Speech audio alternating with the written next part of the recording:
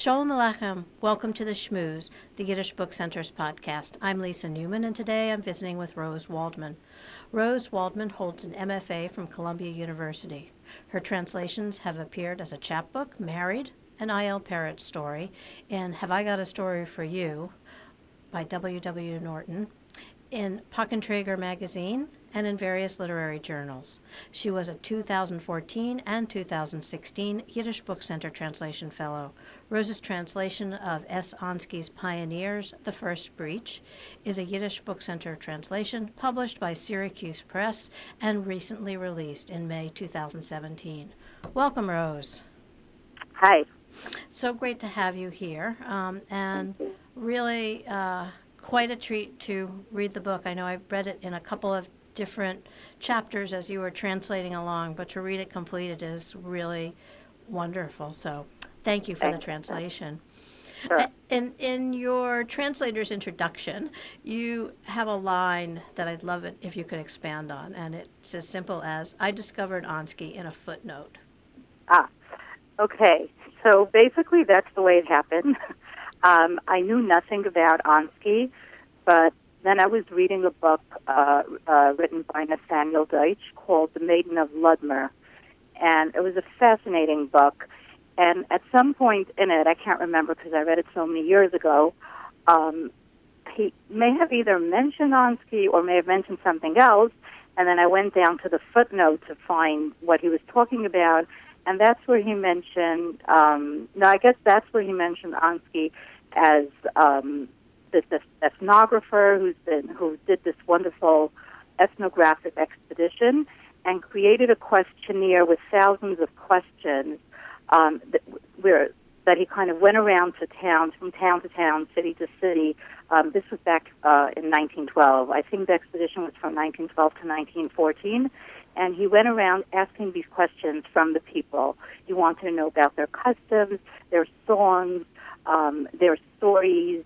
I think he collected pictures. He did tons of recordings of songs that they had at the time. And I just became so fascinated by this person who did this kind of thing. I even emailed Nathaniel at that time to ask how I can see the questionnaire, but it was in a library in Russia or something, so I don't really have access to it at the time. He has since translated that questionnaire. At any rate, I really became fascinated by the person. And, then, of course, I read a little bit more about him. And then, of course, when it came to doing the translation, I was just excited to be translating any of his work. And I read the book, and I liked it. I found it funny and true to life, and there was so much in it that I liked, and I just happily undertook it. This is my project when I was a fellow at the Yiddish Book Center the first time. Yeah, and I think it tells a really interesting story, and safe to say a larger narrative of sort of the story of Jewish Enlightenment's arrival in the shtetl. Right. Can you talk a little bit about that? I mean, it's interesting because you sort of have the marriage of Ansky, who's writing fiction, and Ansky, who is doing this ethnographic work, because he realizes that this is a very, seminal time in terms of transition from shtetl to modern world, etc. Yes. That's true. And I think he actually was sort of propelled by this feeling that it was all going to vanish, which turned out to be true, but not in the way that he thought. He couldn't actually foresee the Holocaust, but he did foresee kind of religion fading away and the traditional Jew being a thing of the past. He had assumed that the Haskalah movement and all of the, just the general Enlightenment and the modernity sort of, the growing modernity of people, would just, in the end, win out, and there would be nothing left of the old religious Jews. So he felt it sort of like an imperative to go around and collect those things because he assumed that culture is going to vanish. So yes, we see in his fiction, and I haven't seen all the stuff that he's collected for his expedition, of course, but I'm sure that so much of that is because of his feeling that it was all going to disappear. He actually mentions it in some places, and like I said, it comes up in his fiction too. The interesting part about his fiction, the story, is that you see kind of his ethnographic bent. The way he describes the scene, he zooms in on the dialogue and on the individual people. It's not just like this overall description of a shtetl or of the historical, situation or time. He really goes to the nitty-gritty of individual people, what they say, how they sound, how the community sounds, all of that. And I found that very, very interesting in the book. Yeah, his characters are very believable. Yes. And the story's main character is the young, and I hope I pronounce his last name correctly, it's Zalman Itzkovitz. I think so, yeah. He's described as a free thinker who's come to this rural town to earn his living as a tutor. And he plans to teach students Russian language and other secular subjects. I wonder if you think that there are aspects of Ansky in this character. Say the last question again. I didn't hear you. Do you think that there are aspects of Ansky in the character of Zalman? Oh, yes. Definitely there are some autobiographical factors here. I know that Ansky had also been a tutor for a while. He'd also gone to towns and tried his hand at that. So I think a lot of the experiences that Zalman experiences, a lot of that had been experienced by Ansky. There's no question that there's that. I don't really think that Ansky thought of himself in the way that he described Itzkowitz, which is sort of as a wishy-washy character who's not a great thinker, but is just swept along with a movement. One of the best lines where he sort of describes these type of people, like the lesser thinkers, he calls them, who were swept away with the trend and the current that was, just happening at that time. Because he says they swam away from one shore but never reached another. He kind of just decided, okay, I'll go with it, and he left, the traditional life behind, his yeshiva behind, and all his beliefs behind, without really knowing what he was aiming for or what he was trying to get to. And then that, of course, in a very humorous way, plays itself out again and again throughout the story, where sort of whoever tries to persuade him, he ends up being convinced. It starts with the Russian police. He becomes really excited by him. The non-Jewish, not police. What is he called? The superintendent. Right. And then the rabbi convinces him to return to religion, and he just does that. He goes back to his old life, and then I don't want to give away the entire story, but basically, he just goes from place to place, from thing to thing, whichever ideology is presented to him, he sort of jumps along with it. I do not think that Ansky really thought that was what his own character was about.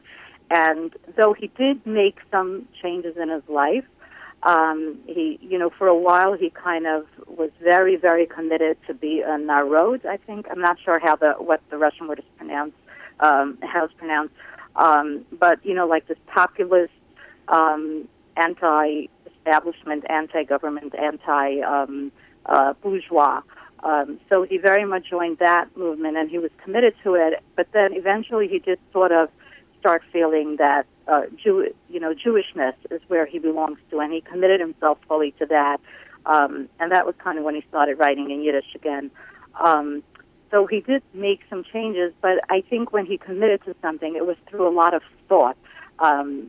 He became convinced of the ideology and got himself really into it, not like Itzkowitz, who was a little bit more on the surface. And as I was reading it, I wondered, I'd heard tell of this 2,087 questions that were on the questionnaire that he took on this 2-year expedition. And I couldn't help but wonder if he was also, he being Ansky, wrestling in the story with some of the issues that drew him to write and seek answers to those questions. I think we would kind of have to assume so. In general, writers, they tend to write about things that they sort of want to discover for themselves. It's like, I write because I want to know what I think. So I am assuming that he had been struggling with it, and you do kind of see it coming across in the novel, too, which is what I like about it, because it doesn't come very heavily or in any biased way down on a particular side or a particular ideology. It's kind of open to exploration, and I think that was because he himself was wrestling with some issues and was open to discovering the answers for himself. Yeah, I mean, it's really interesting because I think it holds up as a work of fiction, and yet it has this other dimension that, I don't know, makes you, reflect a little bit on the Jewish aspect of this in terms of Jewish identity and modernity, etc. I think that's the idea. Mm-hmm. You want to have fiction with a broader purpose. So for me in particular, because I was born into a Hasidic community and I'm still, living as part of that, it's very much a part of me, very much part of my life and my identity. Some of the struggles that I'm always hearing about in different venues, about figuring out one's Jewish identity, where do I stand on the Jewish spectrum, all of that, again, is not something that I would identify with personally. That for me personally, Jewish identity has always been so prevalent in my life, so much a part of me that it wasn't an issue that I had ever struggled with. But I know from what I've seen and what I've heard that it is an issue that is challenging, about how you define yourself and where how much Jewishness is part of you and all of that. And I definitely also see this in the novel where, it's a topic. It's something that keeps coming up. It's a question that sort of runs through the novel.